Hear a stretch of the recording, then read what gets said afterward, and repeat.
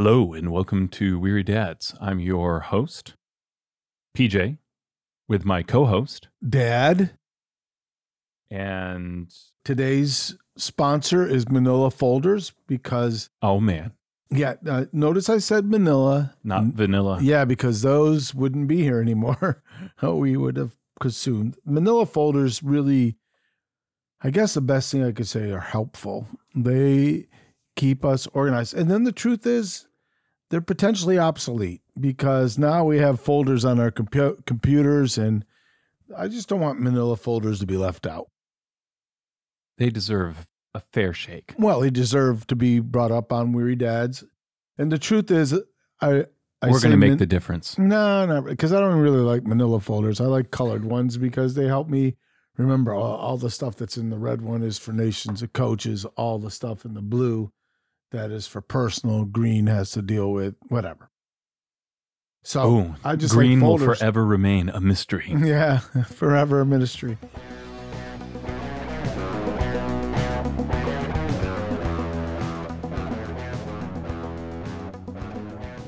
So today's topic is on basically ripped straight from Paul David Tripp's Parenting 14 Gospel Principles That Can Radically Change Your Family.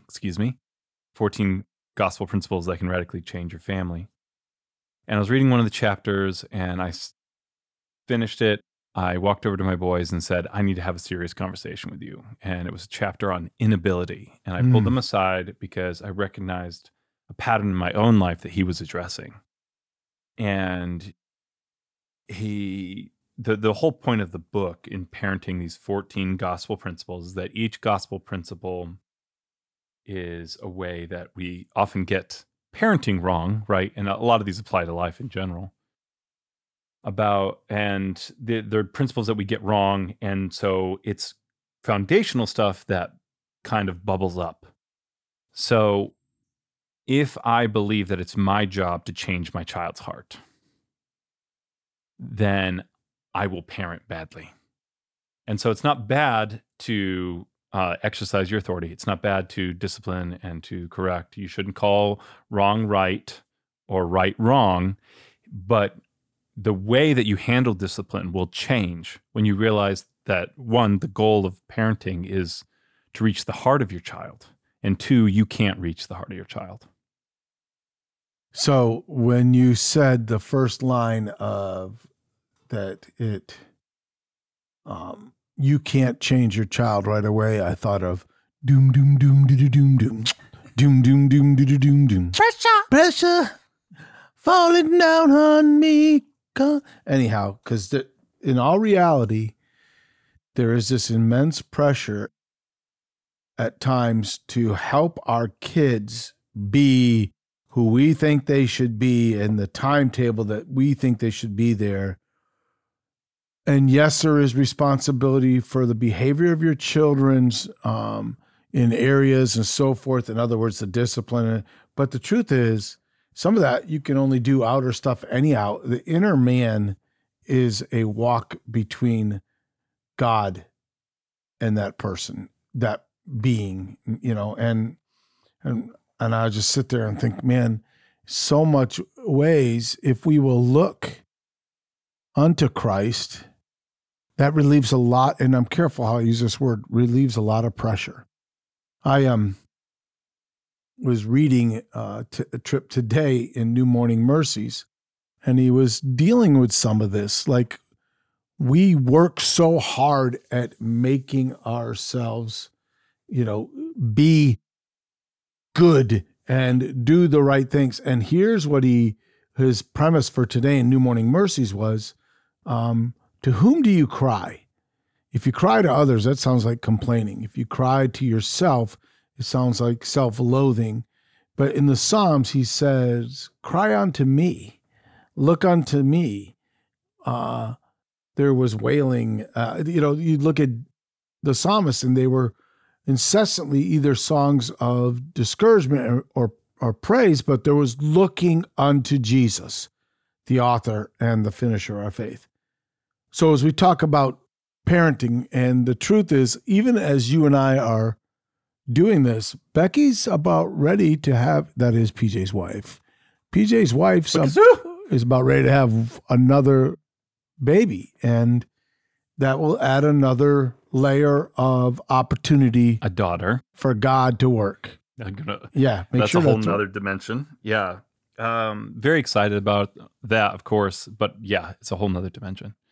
I think I want to talk a little bit. There's a lot of different ways that we can solve this issue, right? Or we can talk about examples of solving this issue of recognizing our inability to change our children's heart.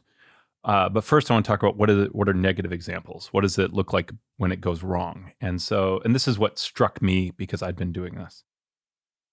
And it generally, and of course, it's going to vary from kid to kid, but generally you have two responses. You have fight or flight. You have the angry child and you have the fearful child, right?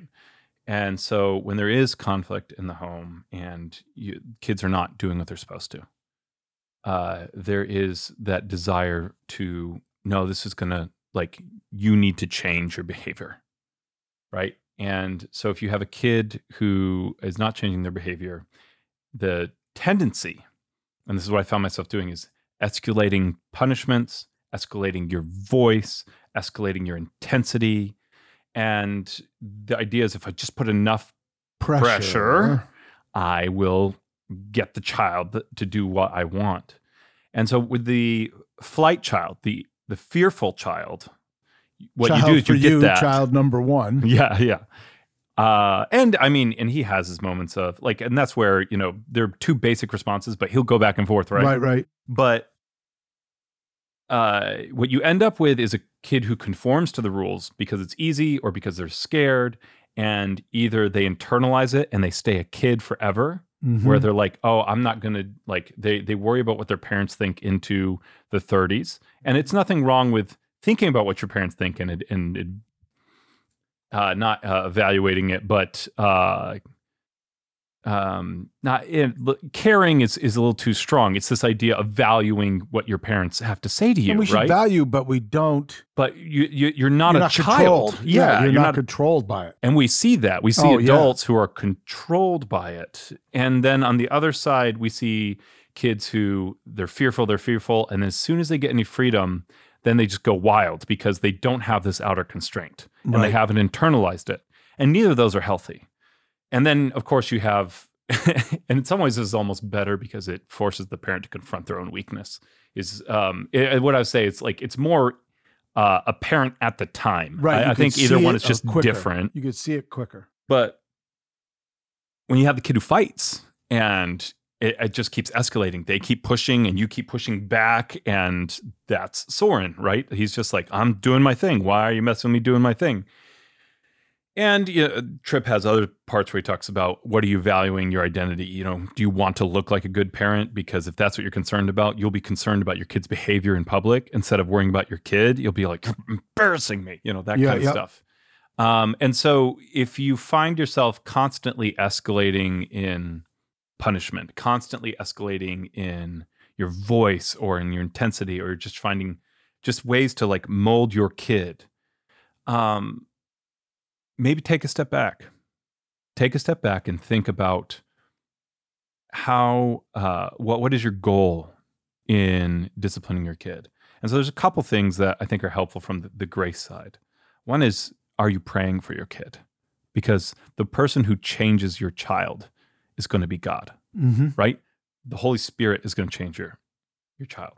Another one is, and this is a big one, is confessing your sin and confessing it to your children when you screw up, so that they see that you need Christ, and then they'll understand that they need Christ. Confessing your need, saying, I don't have all the answers. I need Jesus to help me be a good parent, just like you need Jesus to be a good son or daughter. And then lacing your speech with the Gospels, with the Gospel. I don't know how I wrote down Gospels. Lacing your speech with the Gospel, I think, is really big. And that's just more of a, one thing I often find myself is when I get busy, I rely too much on negative discipline. And the first thing that goes is the positive discipline. And what that is discipline is this form of when you get up in the morning, you work out, that's positive discipline. That's not negative, right? And so you have negative reinforcement and you have positive reinforcement. And so the idea of like, when we got really busy, one of the first things to go was family devos. And there's an immediate effect, like, within a week, like I'm seeing a difference. And then once I put it back in place, I'm like, I forgot. They internalize the good things, right? And if you're honestly you're just giving them this void and this fence where they stay inside the void, they won't get it, right? A big part of this, I was struck by this the other day when I looked at my kids. They're fighting each other. I said, stop fighting. And then I remembered something I had started to say, and for some reason I fell out of the habit, which is okay. That's part of being a parent. Right. You get back to it. I said, you need to be peacemakers, not peace breakers. And that was a moment for me of recollection that peace is not the absence of fighting. Peace is a productive thing that fighting breaks. It's not just a productive thing. It's a place of rest. It's a place of community. It's a very powerful thing because there is peace there. There's a rest and confidence in a relationship, and that will be broken within a fight. Yeah, and so when you fighting, you're not like peace is not the absence of fighting. Can you tell us what you did when they were fighting, or was that just like the other day when they were squabbling? PJ put them both in one T-shirt. I'd seen that online. It did not work out as intended. So I'd seen. I think it was America's Funniest Home Video. Better. He put them in. They were not happy that they were in the same T-shirt. He put both boys in his T-shirt, a giant T-shirt. Yeah, right. And it was actually it was like a triple XL. I don't know. I had one of those, but it wasn't mine. Yeah, no, okay. but no, definitely not. The cool not. thing was Finn didn't want me to be seen with Soren in it. He was embarrassed. My goal wasn't to embarrass him. Well, at first he was, but then they started laughing. Then they started having fun with it. And then they didn't want to get out of the T-shirt. And instead of being, that was like they were enjoying it. Yeah, but it worked in some way. You made them recognize the other person was important. And they started to have fun together. And that's like, because peace can sometimes feel like the absence of fighting, and it's not. It gives priority to fighting, right? It's like, and that's where people are like, peace is boring. It's like, peace isn't boring. Like, you just don't know what peace is, right? Like, peace isn't boring. That's not said by just somebody that's old, but peace is enlightening. It's freeing. It's, I don't know, just such a resting, and especially when you are resting in Christ. When I see a couple things here. First of all, when you bring grace in, and I'm doing this right now, a lot of analogies with trees and growth, sowing and reaping. Good. But when you bring peace in, your relationships, not only this grace comes in, grace gets deeper in your life. It goes down. It starts to have this foundation of strength. And then thus you look up, and thus grace is up. And then you see the grace of God, and you see the need for others in the grace. And then your grace goes out. And you pour it out to people. And I really believe the first step for a parent to give grace to others, the first one is they got to give grace to themselves, because they have to understand the grace. And then they have to grow in grace and in the knowledge of our Lord and Savior Jesus Christ. Thus it gets deeper in their life. And then they can look to Jesus when things are going on. That is, the grace goes up. And then they're able to give it out. And that's really been very important for me to recognize as I navigate different struggles with life that is in front of me. How can I give grace? And obviously, PJ started this with parenting, and it's very, very important. But how do you give grace to your spouse? Yeah, your spouse, your teammate at work, your family that's extended. How do you show grace and the need for it? Can I, and maybe I misunderstood, and if I did, that's fine. I think a minor correction. When you start out, you say give grace to yourself. But really, that's receiving grace, right? Because it's not. That's what I mean by grace comes in. Gotcha. You have to accept it. You have to receive it. You have to understand, Okay. God has given me grace. Why do I beat Right. God, forgive me and let me rest in you, taking his grace on. Gotcha. Okay. I just wanted to make sure I was tracking with you there, because it's not, the grace doesn't start with us. No, it begins with God, and he literally, I want to say feeds it to us, but he does in a lot of ways. And that's what we are. I've been consistently talking to Matt, pastor I'm church planning with, and when we talk about parenting, he keeps talking about that Jesus was the image of the invisible God. And as parents, we are, when they see God the Father, even in 1 John, how do we know Jesus' love? We know Jesus' love because of other believers, because no one's ever seen God, but we know his love through other believers. And so this idea that in parenting, in the workplace, with your spouse, that we have to start by receiving grace and then giving that grace. And that's really, it might hurt to have your arm yanked when you're being pulled out from in front of a car, but that's grace, right? So there are moments where correction hurts, but if it's governed by grace, it's going to look different than just don't any you dare revelation go on that road. revelation where we recognize we're needy, we don't, and that's why, God gives more grace to the humble and right. He gives, and he giveth, and he giveth again. And so that yanking of an arm to move somebody out, yes, not only hurts, but it's a recognition of your ineptness and your humility. Like, oh my goodness, I'm in need. But God has always worked in broken things, and God takes our brokenness and uses it for his glory and his goodness. Can't think of a better way to end it. There you go. Dad. Love you. Love you too.